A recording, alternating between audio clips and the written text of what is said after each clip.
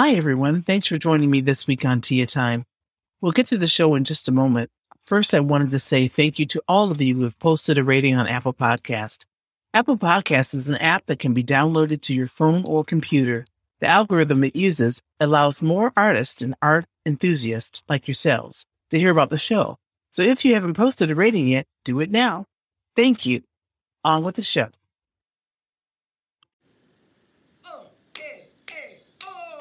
Welcome to Tia Time with Artists, the weekly podcast where we discuss the methods, challenges, and real-life experiences of living our creative dreams. What kind of creative warrior are you? Musician, filmmaker, painter, choreographer, poet, sculptor, fashionista? Let's talk about it right now. I'm your host, Tia Imani Hanna.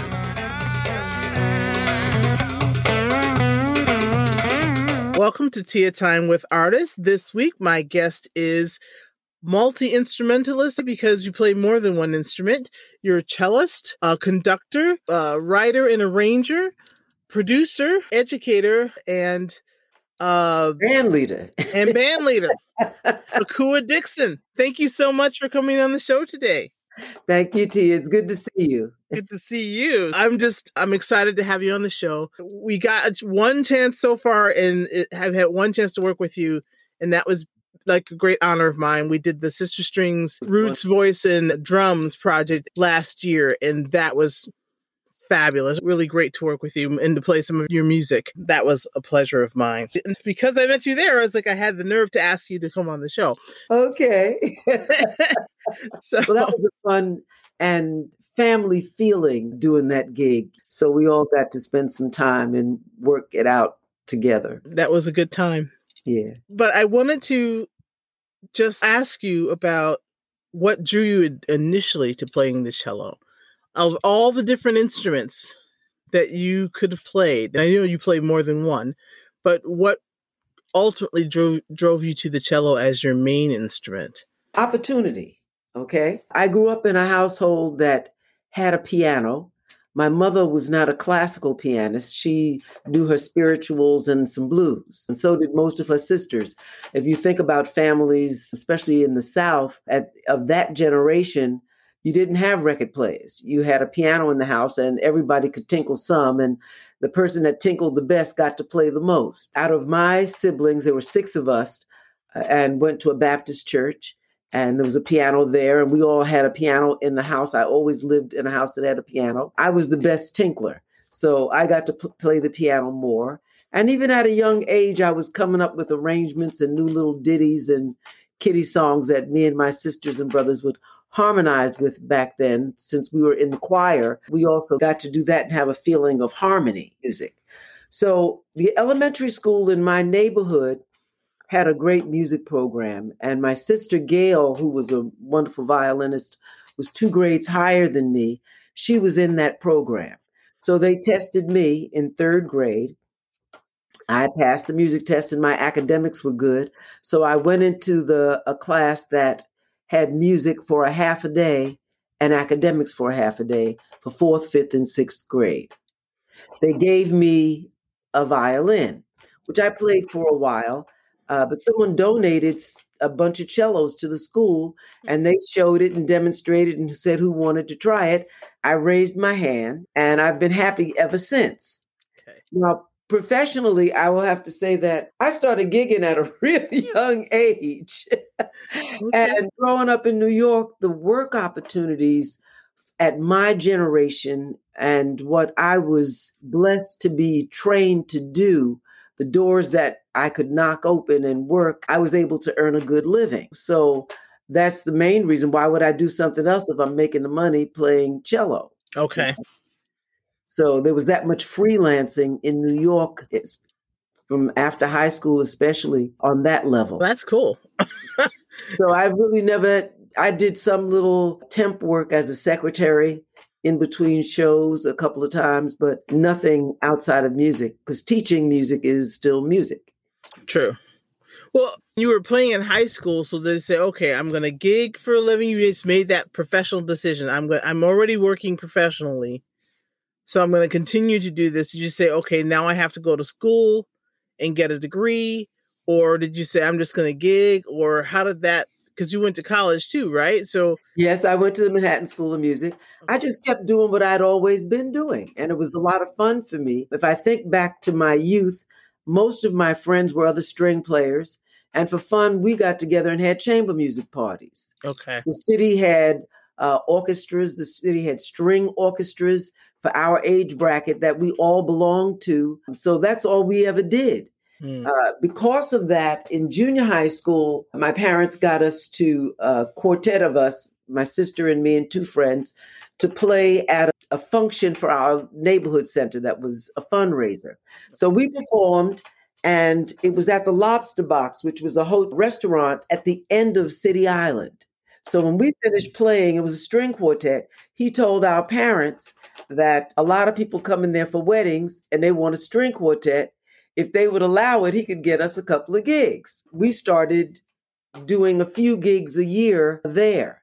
The churches that we played at, everybody that was in the band or in that group of string players, whether they went to a synagogue or a church, Lutheran, Baptist, whatever, when those places found out that there was this group of string players to support us and give us encouragement, when they had concerts like Messiah's, and Christmas and Easter concerts, doing even Christmas songs. Okay. We would do arrangements and we would come and play. So my life was always filled with music. Mm-hmm. And having an older sister, I had somebody that I could travel with to go to orchestra rehearsals and stuff like that.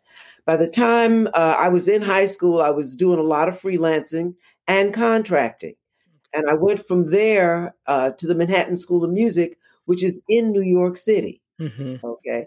That was 1966. Okay. So, time of the civil rights era. And at that time in music, there was a lot of strings in popular music as well as on Broadway, as well, not as much in jazz, but there were a lot of jazz musicians that I met that were exploring writing either for string quartet or a string orchestra with a big band. Sure. You know? So I got to do and book a lot of those things because of the work that I was doing. So in 1968, I got my first union card and I worked at the Apollo Theater with James Brown. And from there, I went to the Copa and to Westbury and then to Broadway and then also doing jazz gigs. And the Latin scene was also very big in New York City. And there was just a group of young Black string players that we formed a group called the String Reunion. Okay. And it was thought upon. We formed an organization called the String Reunion, which Noel Pointer set up. Oh. He made my sister the president, and he was the vice president. I became the director of new music because initially we were just playing classical music and classical string quartets. So if I wanted to play something else, I had to start finding music. So I wrote more music, and at the same time that I wrote music, I encouraged other jazz composers that I was working with to also write for our ensemble. So we were gigs with Archie Shepp, Okay. Jimmy Heath, Frank Foster.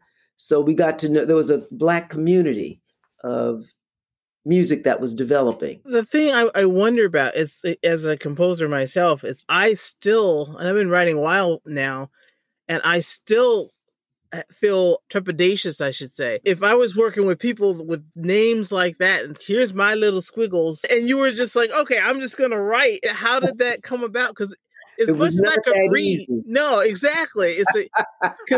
Because even though I knew how to read everything, I didn't know anything about composition because it wasn't taught that way. I didn't go to school for music. So I learned music on the fly. I had teachers and stuff, and I went to music camps and things, but no one ever said, oh, this is how you write this down.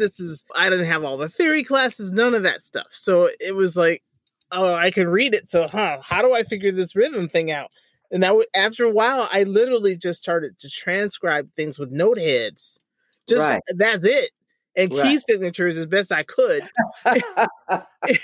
Yeah. So, but I could make stuff up, but I was like, I don't know how to write this rhythm. I don't know. And then to just do a whole string quartet arrangement, and here you go. That's impressive. But did you just learn all that in college or? No. But I did study. I have to say this. The High School of Performing Arts had an excellent theory department. Okay. teaching you move figured bass, sight singing. It was my high school diploma says academic diploma with a major in vocational music. Mm. So the same way I had to take Regents exams in English or in history, I had Regents exams in theory. Okay. Okay. And in music history and sight singing and dictation. And they were hard. So by the time I got to Manhattan School of Music, I exempted out of most of the theory classes. I took counterpoint and something else I can't even remember because that was the 60s. There was no jazz there at all. And they felt that, at least this is what they told me, that I had studied a lot of harmony and theory, but I had never studied composition. So they would have to put me in a beginning composition class, but I would be bored because my theoretical knowledge is too great. I had my own quartet with my sister. And because of that, I could put in a piece of mine in addition to the other repertoire that we were playing, including the traditional European classical music. If we were doing a Black History Month function, I could add some spirituals if it was at a church, or add a piece by Hale Smith or Coleridge Taylor Perkinson. So in addition to something of mine, I could start to branch out a little bit till it got to the point that really all I was doing was my music and arrangements, because that was all I needed to do.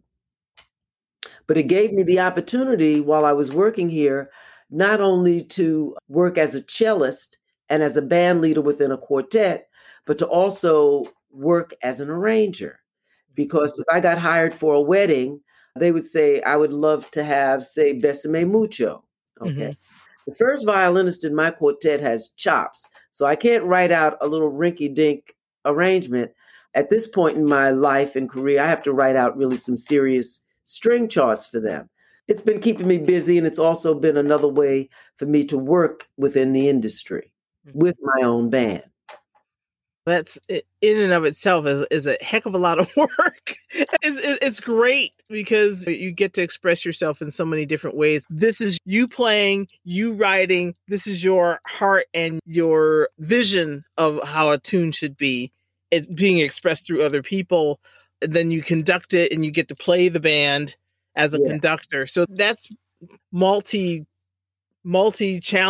brain. Yes, it is. It's constant. I think about that now. You get older and you say, boy, I need to calm it down a little bit. You go from one thing to the other. But working in the pandemic I've still been working, but it's been very different, of course. I'm not doing all that running around and carrying the cello and playing as much as I was then. And the New York scene definitely has not opened back up yet for that kind of playing.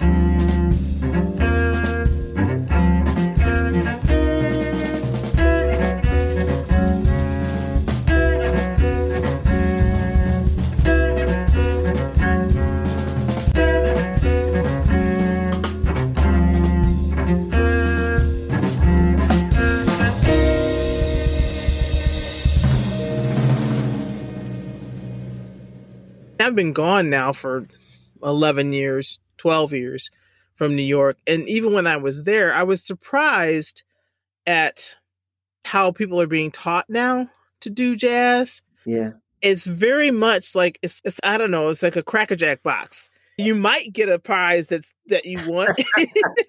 But the players are capable, they can read, they can write stuff down, they can mostly play, but there's a missing element or something. I'm like, they don't know standards because they don't need to learn them anymore for some reason.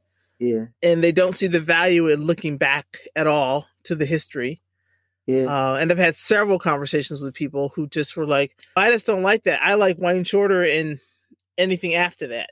But anything before Wayne Shorter, they're like not interested in. And I'm like, how is that possible? Yeah. Wayne Shorter listened to all these people. Yeah. But it was different with our generation.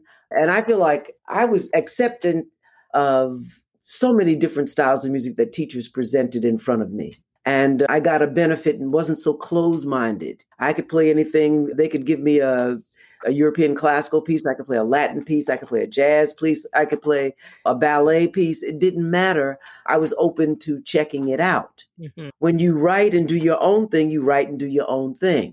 I would not, as someone who wants to express myself musically, be stuck into just having to do one little grain or nugget of the entire spectrum of what music has to offer. But I find that people today, it's also about what you're fed. When I was coming up, there was a Black radio station and there was a white radio station. So if you wanted to listen to the Beach Boys, you listened to one. And if you wanted to listen to James Brown, you listened to the other. Now, radio was free. Everybody had one in their house. So you could listen to whatever station you wanted to. So you could listen to both stations. It's just that was the style of music that was on it. Black music was flourishing, and especially in the 60s when you have the civil rights movement, because you had all the freedom songs that were coming up from the slave songs and the history of all of that music coming up into jazz. You had people like Max Roach doing freedom suites and Duke Ellington also doing freedom suites. So the nature of the music, you had Mingus, Fables of Faubus, you had all kinds of historical documentation of the feelings of what jazz originally was. Mm-hmm. Okay. And for me, that is not where it is today. That whole history is not and it shouldn't be a matter of whether you're interested in learning it or not. When I was in school, they gave you, this was the history of European classical music. You start with this, you take this, it goes to this, it goes to this. That's the training. But colleges also don't have courses in the roots of that part of American music. It's just got, I don't know, looked over or something. Yeah. There are going. Yeah. Yeah. Because there weren't any jazz departments either when I was coming up. They didn't really establish jazz departments till after I graduated from college. So I'm talking 1989 before there were any actual jazz departments. And as a violin player, there was nobody. People wouldn't teach me.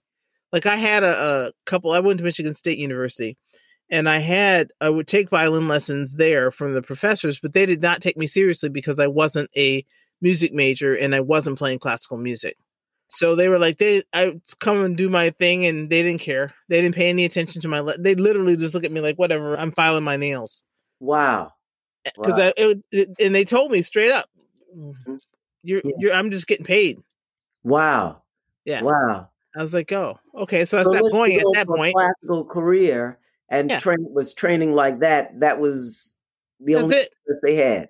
Wow. Yeah. That was really sad. Training that was available when I was in school. That's all that was available when I was there too. So yes. So I had that training, but at the same time, I walked out of the conservatory and I worked to my gig and I'm playing with James Brown. Right. And you can't play that style and that rigidity of rhythm with James Brown's music and be correct. Mm-hmm.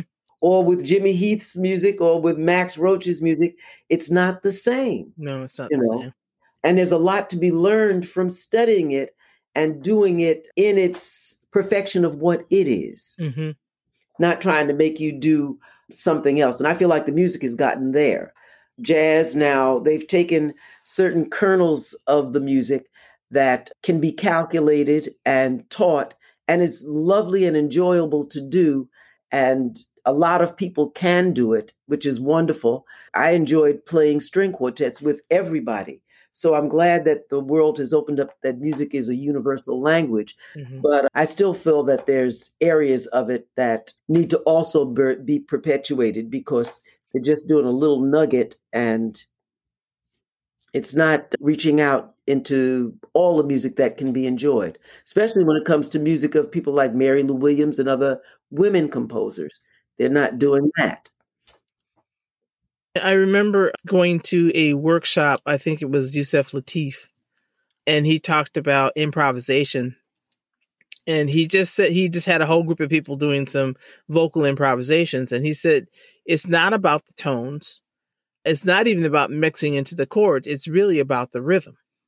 Yes. So he said, you can sing anything in any kind of note. It can be out of tune completely with the chord. But if it's rhythmically correct, it'll still work. That's And I was right. like, and I took that to heart because it's like, yeah. And I have taught workshops. I will never forget it. I taught a workshop with a choir, and it was probably 100-voice women's choir, 100 voices. And we were doing vocal improv in a big circle sing. And I had one person who was ambitious enough to say, I said, okay, you want to take a solo? And she said, yeah. And she literally stood there and screamed in rhythm. It was the funniest thing I've ever seen in my life, but it worked. It worked. Yeah. I have been at a local bar someplace in America that was having a jam session and somebody walks in with an axe and all they can play is like 3 notes on it. But there's a blues that they sit in on and the statement they make rhythmically with those 3 notes, they had everybody clapping and having a great time. You're right. But in the conservatory level and what's going on in what jazz musicians in a lot of cases are putting out for the general public to hear in clubs and stuff like that, it's about playing 5 million notes. Yeah. And I always say there's a space for everything. Mm-hmm. And there's a space for that, but everything doesn't have to be that. I know several people would quantify what is jazz, because jazz is such an odd term anyhow. And if it doesn't include the blues in some sort of way, it's not really jazz. I've heard that argued. And parts of me definitely agree with that. And then also what I play is not jazz anyway, I don't think, because I play improvisational music. Uh-huh. And that can be anybody's tradition. Yes. I tend to bring all the pieces of my education from all the things that I've listened to and grew up with, which includes classical music, which includes R&B, which includes blues, which includes traditional jazz, which includes Baroque music, which includes Indian music, which includes all these different things that I like, and Latin music, and all of that comes in there. So when I bring my improvisation, it has all those pieces in it. So it's not jazz, but if I'm going to quantify myself, it's jazz because there's nobody else that allows you to have that space. That freedom, yes. The reason jazz, like you said, is in its original context was given to music that was played for entertainment purposes at jazz clubs in New Orleans. That's jazz, okay? That's not the beginning of Black music, and that's not the end of Black music. It's a space along the timeline. Mm-hmm. To me, if you look at how European classical music has been timelined, you have madrigals, you have the Baroque period, you have this period, that period. And African American music has also has that same type of lineage, and it starts with the basic pentatonic scale. Mm-hmm. And it grew, like you said, you can't leave out the blues, but you also, in that mix of time, because we were forced to accept and deal with hymns and Christian music, that made a big difference in the chord structures and the forms that we were now bringing into our pentatonic scale singing that we were doing that had our work songs. Mm-hmm. Okay? Now we're writing and rewriting the hymns that we learned from them because the rhythmic structure is not the same. Okay. African music being based in rhythm more so than in harmony in a lot of cases. The rhythmic structure, people like to say is a groove, but you have to realize that there's more to saying that as a word and just playing your little bit of the groove. Something that's a groove has to fit in with something else or it ain't grooving. And when you get a section of drummers and they all have to groove together, it's not about, okay, I'm counting and I'm playing my part. No, if you're not feeling it and grooving it with it, then you're not playing the groove. Mm-hmm. Okay. So I find that no matter how much of other nationalities' musics I've studied, there are sections of my music, even if it may have their elements in it, it still has that connectivity to my soul and my rhythmic structure that I've learned or heard since I was a child. Mm-hmm. Mm-hmm.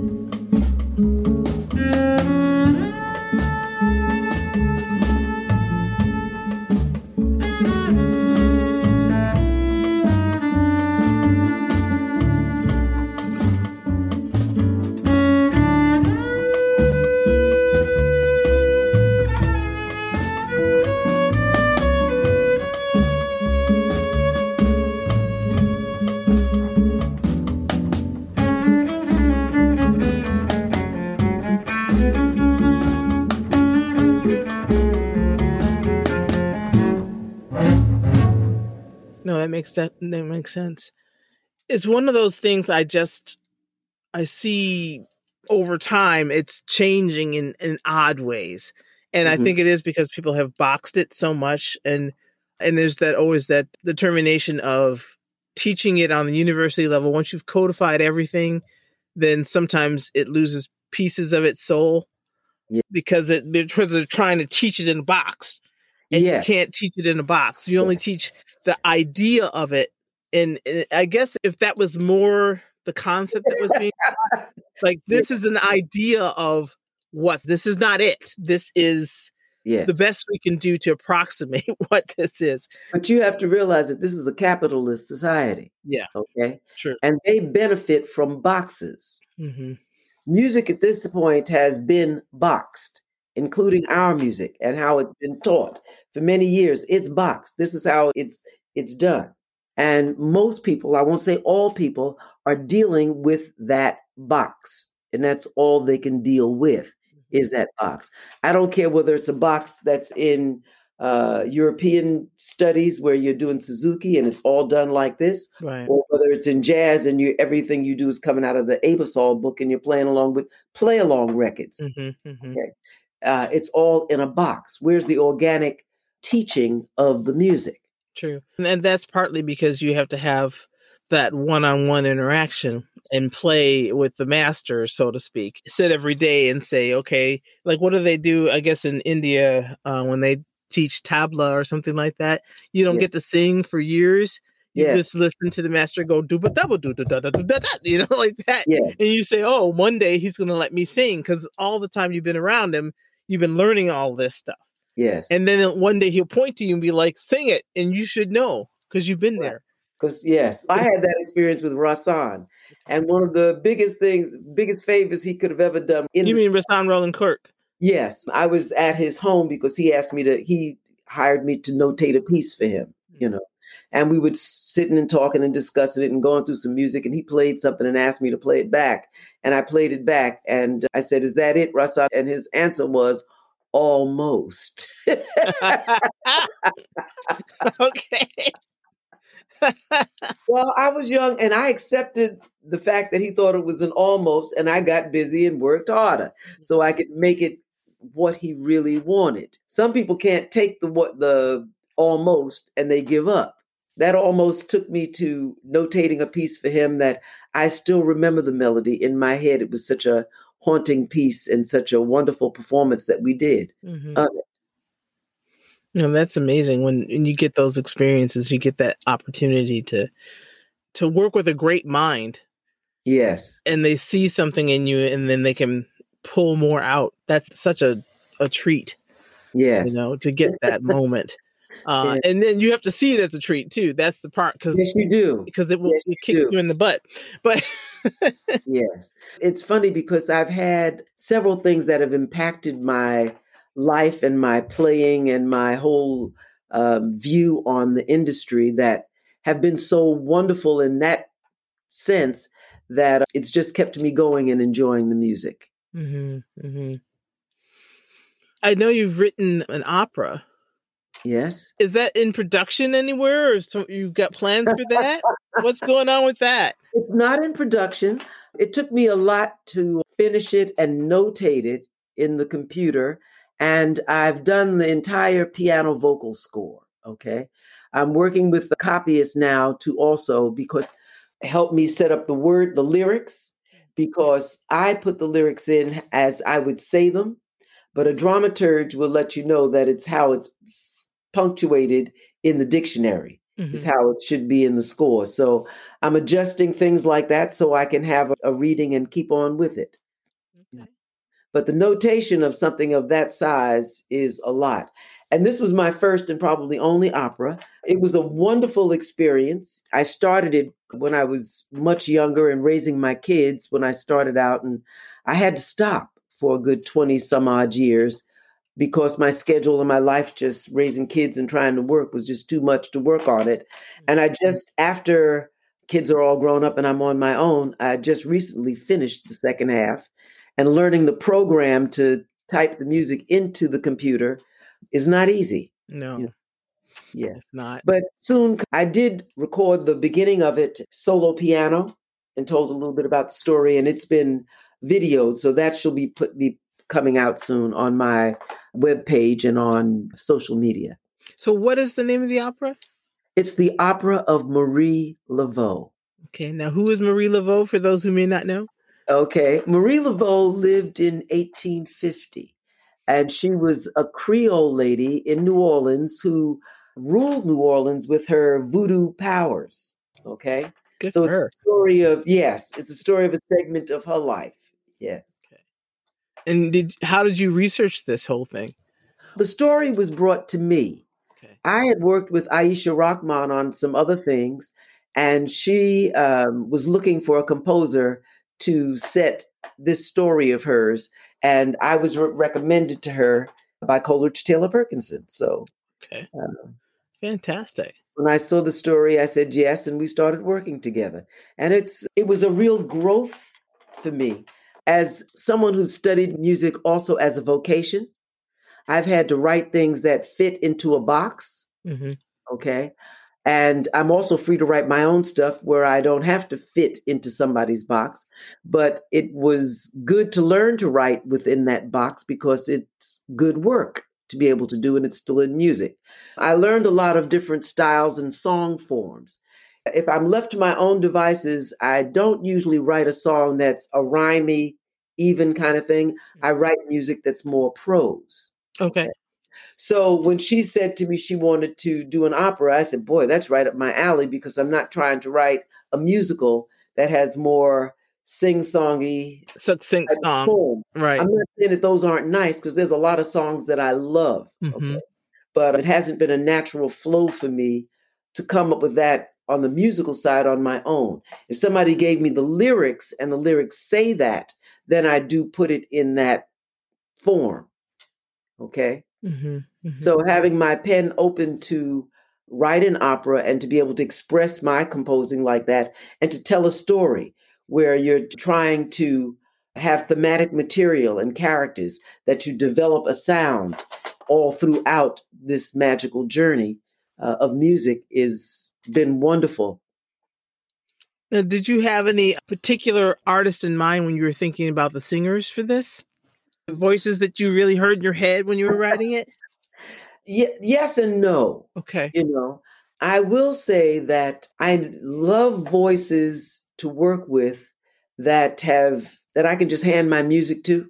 Okay. But I like the sound that's gotten more on Broadway in a sense, more so than in an opera theater in a lot of ways. So like an operetta style more? Yes, or Broadway musical style. Okay. But it's hard. It's something halfway in between. Mm-hmm. I've had it read by opera singers, and it was wonderful. But I'd like a little more leeway with the voice. I find that opera, just like European classical music, all the vocalists really sound a lot alike. Right. Same vibrato. There's not too much difference in character and style. Mm-hmm. Whereas if you look at African American singers, the Sarah Vaughans, the Ella Fitzgeralds, the Aretha Franklins, the Nancy Wilsons, you can tell distinctly which one is which, because there's some personality and something in it. Mm-hmm. And I'd like to have a little bit of that in what's ultimately done with it. Well, that's nice to hear, actually, because you don't hear anybody talk about that. It's, they just say, this is a coloratura, a soprano, and this is what they should sound like. And everybody doesn't have the same voice. Your throat box is different. Your body size is different. Sound's going to reverberate through your body differently depending on the size of your body or the cavities in your body. And the air fills your lungs, and all of these different things apply, and how you stand and all kinds of things. So you can't sound exactly like someone else. So this becomes the same kind of testing site as like the Olympics, when you're going for a classical pianist or vocalist or whatever, and they have to do the same challenges that singers or swimmers or whoever has had, and you're not supposed to do anything else but that comes into play in that music. And I can respect that in that music, but it's not the only music on the planet. I really am excited to hear this piece. Good. I'll have an audience sitting with me. Exactly. I want to hear it like that myself too. I've heard the beginning of it and with voices up to the intermission.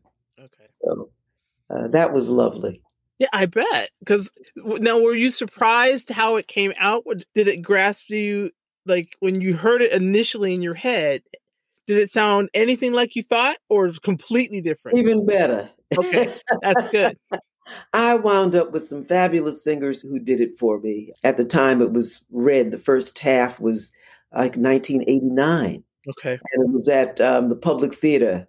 And Aisha and I had won a Rockefeller grant and used it for an opportunity to hear the first half and hire singers and have rehearsals and have a production of it in a sense. Mm-hmm, mm-hmm. Oh, Yeah. that's fabulous.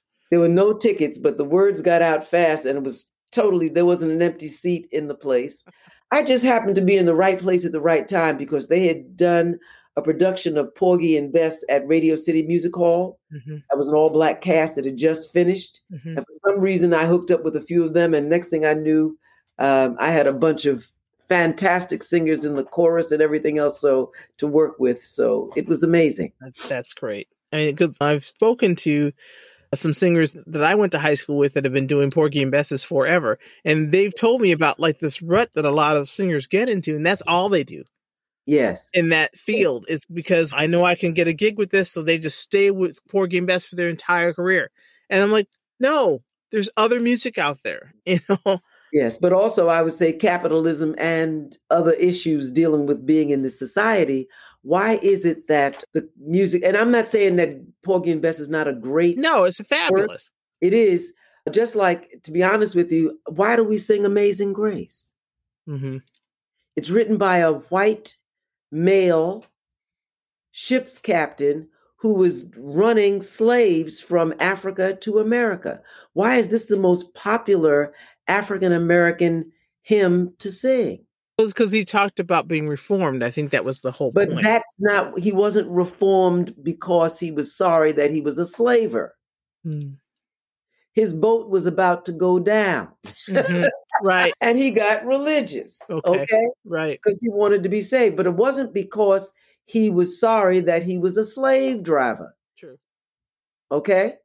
He drove the boats from there to here. But why is it that we accept a piece of music? If I had noticed that in other cultures, they haven't given up their culture and their music. Mm-hmm. Okay? I'm not saying that they don't like other cultures' music, but there's still pieces of theirs that they love to listen to. Mm-hmm. Why is it that we listen to Porgy and Bess and we don't even know that we've had composers who've written works like that? It's true. It's true. It's apartheid of the mind. Yeah. It's self-imposed. True. Yes. And we have to search further and also help to educate ourselves. Mm-hmm. Because I find that the status quo in education is giving you a box that has these few people in it, and everybody knows those few people, and that's it. If you want to, as a parent, if I wanted my children to know about other areas in science, in math, in whatever, I had to be proactive and at least show them how to open that door to educating themselves. Mm-hmm. Now they tell me. Well, this is great. Yes, it is. I'll accept that when they're right. Which is quite often. It's good to be able to interact with both my kids. You know. Mm-hmm. Now, are they in music too, or?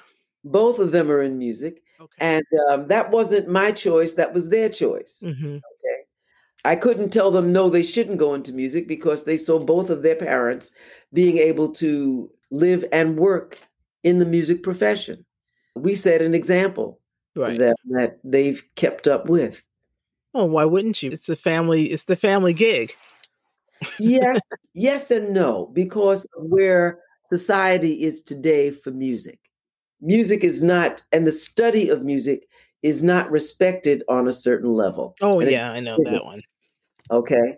There are schools now, there are places that are just setting the instruments out in the street because everybody's DJing and using stuff that's already been recorded. Mm-hmm.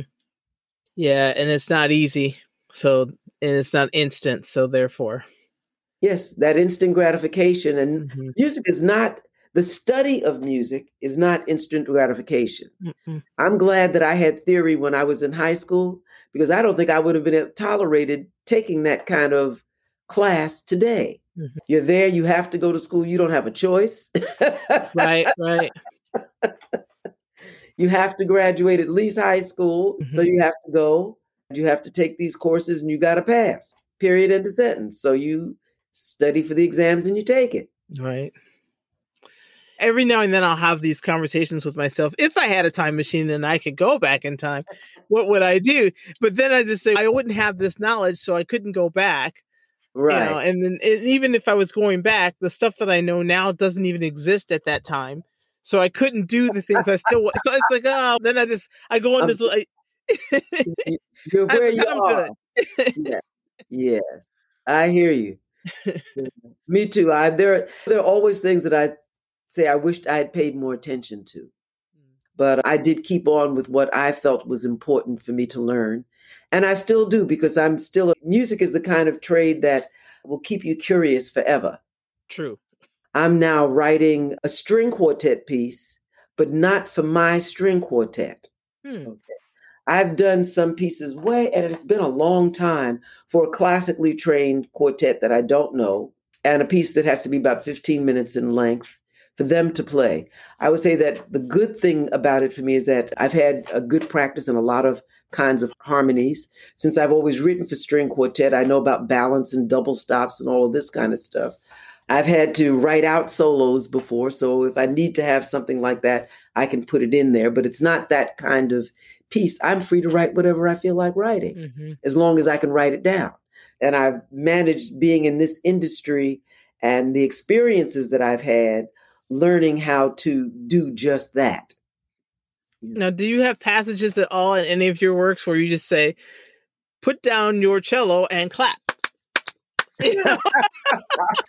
No, I don't. Because I know you had to play pieces like that. I know I have. Yes. But I will say that there's one rag that I've done that was a UB Blake rag that has some stomping in it at a few places that's written into the piece for pianists, and I transcribed it, and that's what happened. But I have a few slap bass pieces because I've studied gospel music, some of the spirituals that have that where you have to slap as a bass player on the 2 and the 4. But I've had people give me charts, especially in New York City, that have just amazed me, I'm going to say. And then I've had people who give me nothing and think that I can read their mind. Yeah. That right there has happened to me so many times when I did get called to do a piece with somebody and they're like, just play something. And you play something. And then they don't, it's, what do you have in mind? And I always have to say, do you want whole notes? Because usually they want whole notes, half notes, or tremolo. Yes. Yeah, They somewhere don't know what, you got to get there. Yeah. some eighth notes in the middle. They don't know what they want. And they think, or when I used to play weddings a lot, they'd want me to play. I'm a solo violinist, but they want me to play like a whole violin section. And they say, oh, this song has strings in it. And I'll listen to it. I said, well, let me hear it because I don't know the song. And they'll play it for me. And I said, you realize I can play that, but I am only one violin. That is a whole section. I'm not playing the whole symphony. So you're going to hear one violin playing whole notes. Yes. Which is what that is. Yes. That's not going to work. And I know people do ask you some questions in music. They say, how did they even come up with that? I was doing a solo concert as part of a series at UMass. And at the end of the performance, the guy who put on the production wanted me to do a piece from an album that he had heard that I was on. That was Archie Shepp with the Attica Blues Band, big band with strings. Okay. Do you know how many? That was like a 30-piece big band. Right. And he wanted me to play something from that. By yourself. Solo cello or some such craziness. But I went to the piano and sat and played and accompanied myself because I played solo cello the whole night. And that made him happy. Okay. So it had a full sound to it. It had a different sound to it to him. He just wanted something else. Play the record. Yeah. Yeah. It's a good record, but there's nothing I can't. There's no way a solo cello can do that. Yeah. I've had people want me to play Bjork. And I'm like, I don't even know Bjork. I know who she is, but I don't know any of her stuff. But it's like she's singing and doing her thing, and then there might be a string section playing, like thirds, background strings. Yeah, and I'm like, what do you want me to? What do you want me to do? Yeah, I hear you. I will say that last year, I think it was just before the pandemic, I had some students that were into Dua Lipa, some cello students. So I arranged one of her songs for them to play. Okay. That's nice. To give them something to do. When you're dealing with the bass line and a little funky rhythm, they can do that and be very happy. Mm-hmm. Mm-hmm. I have not ever gotten to the point where I feel comfortable doing solo gigs yet to this day. I have a looper pedal now. I have like these track things that I've worked with, which I hate. But sometimes if that's all you have, that's all you have. Yeah. But it's just not that much fun. It is very different, but it's interesting that you should mention that because I've done quite a good bit of solo gigs. Mm-hmm. They're not easy to program, you know, because not everything is going to work in that environment. But I have done them many times, and I have some coming up the next 2 weeks where it's a limited audience that I'll be playing to and short periods of time. But I'm playing there's no electricity in the room, so it's acoustic cello and a few people, and that's it. Mm-hmm. And it's if you don't have to play for 2 hours, but I'm talking like I got 2 hours to cover by myself. That's too long. And you're like, what am I supposed to do? You know? So I had the Jamie Aebersold tracks get pulled out. I do the looper thing. I sing. I'm like, you know. And then you're just like, let's make something up, okay? And then because it's background, I'm like, okay, I can do this for a really long time. But but if it's like a grand performance, then you have to have it's really hard when it's a grand performance. You know, that concert at Amherst was that kind of thing, and it was very difficult to do. But for the most part, if you I've done things, it's been a wedding or where they want a certain kind of, even a funeral of somebody very prestigious that they wanted some music, and I could even play something classical as well as some spirituals and some jazz. They wanted to hear some of everything. So I always find it interesting to try to do jazz solo. Some of these violin players are out there have so much skill that they can play all the double stops and accompany themselves. I can't do it. Yes. I mean, yeah. You know, I would love to. But it's so I have to think of what can I do to do that. It's nice to talk to somebody else about the solo thing, because I know a lot of guitar players hate playing solo, not because they can't do it, but because it's just me for hours. Me. You get tired of it. It's hard to pick an interesting program. Mm-hmm. You know, I think about it because I was doing solo concerts even when I was just a classical cellist. Mm-hmm. If you had a gig back then, you would just go and you'd play some Bach suites and something like that, and it was all that kind of repertoire. It wasn't often that you had that kind of gig. That did come up during my younger years. So I was used to doing it to a certain point. Cello really has such a soothing sound. And since it has the lowest string, I can get into doing some different kinds of effects and some double stops. But I find that music, no matter what you've done in music and no matter how long you've played and studied, there's still so much more to learn. Oh, yes. So I'm enjoying that factor even now at this age. Mm-hmm, mm-hmm. And when people find you online? At my website, kuadixon.com. I'm on Facebook. I'm on Twitter. I'm on Instagram. I try to remember to post. I know that's more of a younger generation thing, so sometimes I do forget. I do Facebook the most. Okay. And my website is a good place to get me. A lot of times I will add music that's sheet music if there are any string players out there that I add to that you can download either for yourself or for teaching your students. Thank you so very much for coming on the show. Great talking with you. Great talking with you. And congratulations on getting that opera completed, because that in and of itself was amazing. We'll look for it. Thank you. Take care now. You too. Bye-bye. Bye-bye. Thank you for joining us this week on Tia Time with Artist. Make sure to visit our website, tiaviolin.com, where you can subscribe to the show in iTunes and never miss an episode. Please leave us a rating wherever you listen to podcasts. We really appreciate your comments and will mine them to bring you more amazing episodes. I would like to thank this inaugural season sponsors, the folks at Jazz Alliance of Mid-Michigan, or JAM. Michigan Art Share, a program of Michigan State University Extension, is a partner in supporting the Tia Time podcast and Shambones Music. Without their support, this podcast would not be possible. Thank you so much. If you would also like to contribute to the show, you can find us on patreon.com. If you want to continue the conversation about topics discussed on the show or start new ones with like-minded people, join us at the Tia Time Lounge on Facebook. Thank you for listening. See you next week at Tia Time.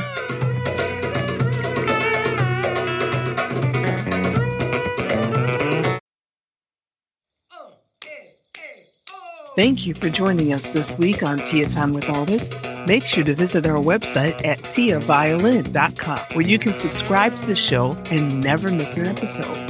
Please leave us a rating at Apple Podcasts to expand the reach of the show. We really appreciate that help. And we'd also like to say thank you so very much to our sponsors, Michigan Art Share, a program of Michigan State University Extension, and Cold Plunge Records. And also all of our Patreon supporters. We couldn't do it without you. Thank you. We'll see you next week at Tia Time.